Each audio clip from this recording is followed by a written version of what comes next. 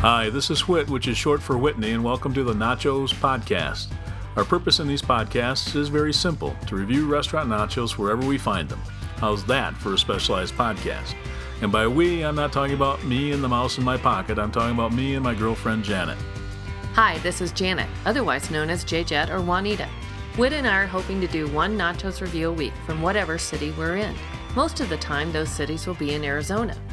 And a tech note, if you happen to have iTunes, the best way to enjoy this podcast is to subscribe to it in iTunes. That way you won't miss a show.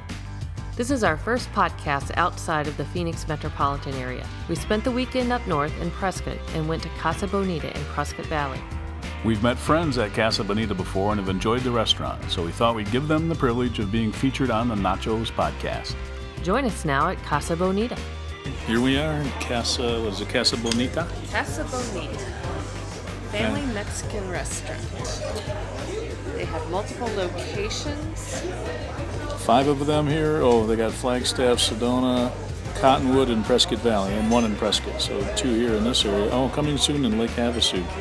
There you go. We've always kind of liked them. I mean, it's a place that people from my work will get together, and here in Prescott. And Janet just read the nacho thing to you, but it's super nachos for $5.95, and it's chips and beans and cheddar cheese and guacamole. Hello. Hi. Sour cream, onions, and tomatoes. And for $1, or add $1 for chicken or beef. Good, sounds good. I'd like a margarita on the rocks, please. Yes. Same thing. Yes, please. Thank you. Very good. Good start. Offering us waters, which we really forgot to order, which we always want anyway.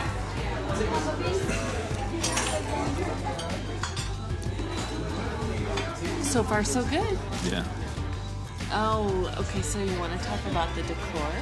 Yeah, you can probably speak to that. It's the pink sponging on the one wall. Yeah, pink sponging on one wall, and then kind of a melon color sponging on the opposite wall.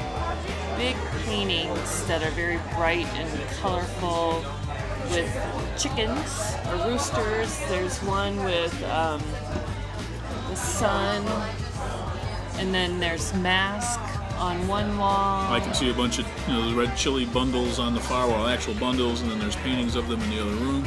The overall effect is a real clean and fun place. It's right. Clean and looks like it's been freshly painted. And, we're sitting in a booth, but there are tables that have the colorful, I call them Mexican chairs, just they're colorful and they have paintings on them, kind of carved paintings. There's actually 3 different separate rooms to this location, and outside. We've never eaten on the patio. We've never had chairs out there that I've been here, I don't think, maybe. Not now. All right, got our margaritas, and they're in these hurricane glasses, and I will take a picture this time of them, so you'll be able to see them. In fact, if you're looking at the extended podcast, you're seeing them right now. Okay, margaritas, hurricane glass, here we go. Janet's taking the first sip. Cheers. Cheers. Just squirted lime on the iPhone. Pretty good, actually. It's a different taste. I don't know, am I just... No, I gotta stir mine better. I think I got that lot of salt that was at the bottom of the glass. There's almost, I don't know, I feel like I'm tasting a little bit of pineapple or something. I don't know.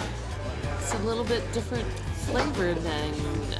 Yeah, it's not your standard sweet and sour, you're right, but I don't know what to describe it as. I don't know what that is either. I like it. It's not my favorite. I would give it probably... Let me think about this for a minute. I'd probably give it a high 3. I was throwing in a 3-2, so yeah. There I did. 3-2 again. No, it's just a 3 for me. And yeah, I'd order another one without upgrading it, maybe. But. Yeah, I would order another one without upgrading. Okay, we just got the nachos. I'll take a picture of them before we dig in. It's a big pile of nachos, lots and lots of cheese, a big glob of sour cream and guacamole on top, and looks like tomatoes and onions, so maybe a little bit of pico de gallo, but not exactly.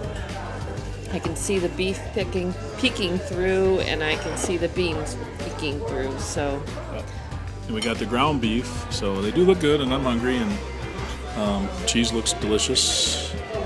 We don't really like the chips. It's the same chips they put on the basket, but they might be a little crispy or warm or something. They're just coarse and kind of chewy is what they were on in the basket, but we'll see how they are on the nachos. Well, my first chip was good.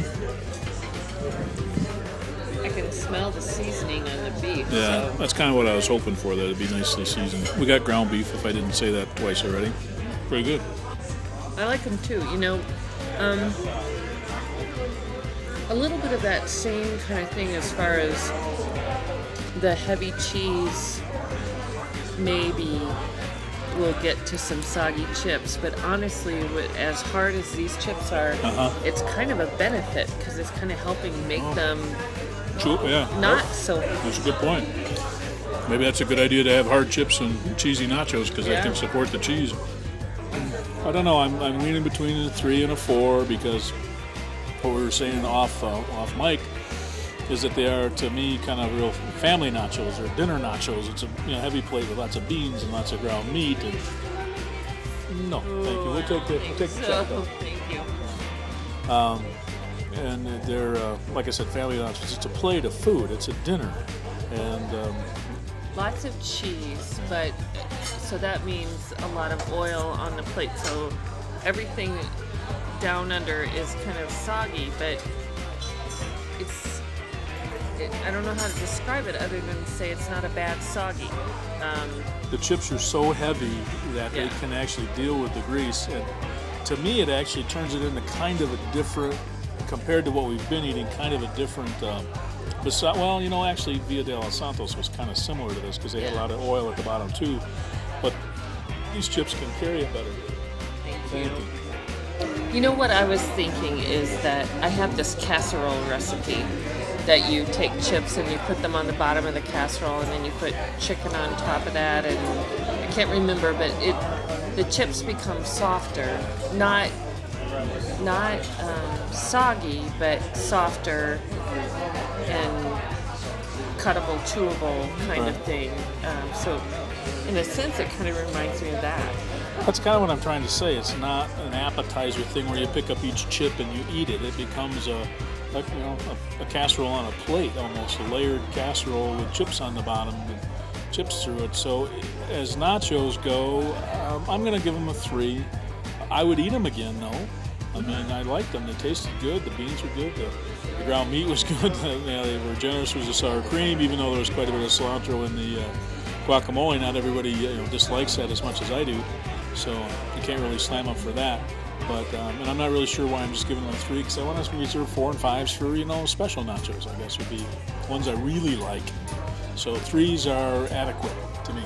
And I think 3 is average. I think 3 is it's the nachos I would have again. I'm not thinking though that I would go, wow, these are ones that I crave and I can't wait to go back. Right, we wouldn't make a special trip here just to get them, as I would to either Salty Señorita or Corbin's. We would go back for those nachos. We wouldn't do that here. If we were coming back to this restaurant, which we will, we would, if we were coming out for dinner, we wouldn't necessarily get these. No, there's a half a teaspoon of oil left on the bottom of the plate, and we got 2.5 chips left. So I guess we ate them all, so they must not have been that bad. Exactly. It's kind of the bottom line. Yeah, they were good. They really were good. So 3's kind of chintzy for me to do, but I think it's a fair accounting of what we just had, and compared to the other nachos that we've run into, which fortunately we kind of started with some really good ones, so we could set the bar high pretty quickly at Salty Señorita and Corbin's, and that was an accidental good plan, because now we know what good nachos can be. But if you're just out for non-gourmet standard nachos that are going to fill you up, this is a really good choice. Still working on it. She tried to take away our 2.5 chips. Can you imagine that? I'm not really sure we're still working on it, but I was kind of thinking, well, we're recording, so maybe we just need her to... Yeah, she doesn't need to get them now. Yeah, doesn't need to get them now. If you have more to say, maybe looking at the mostly empty plate will give us more inspiration about things that we want to say. But I'm kind of thinking we've said it all. I think we've beaten these nachos to death. I'm going to take a picture of the oily plate just for fun. So if I didn't say what my rating, I think I said average, but I'm not sure that I actually gave it a number rating. So I think 3. And again, I think it's a good, as Whit described earlier, the family nachos. Nice portions and definitely filled us up. So good stuff. Yep. Well, as you've just heard, our experience at Casa Bonita was just average, with a final score of 3 for the margaritas and 3 for the nachos. To pick the closing song, I'm going to borrow from another podcast I'm helping to produce, The Breeze Alexander Show. The Breeze Alexander Show is an hour-long, late-night style jazz radio show featuring the amazing Breeze Alexander. If you like great jazz music you won't hear anywhere else, check her out at breezealexander.com. She turned me on to my new favorite song, which is Red Baron from the Rippingtons.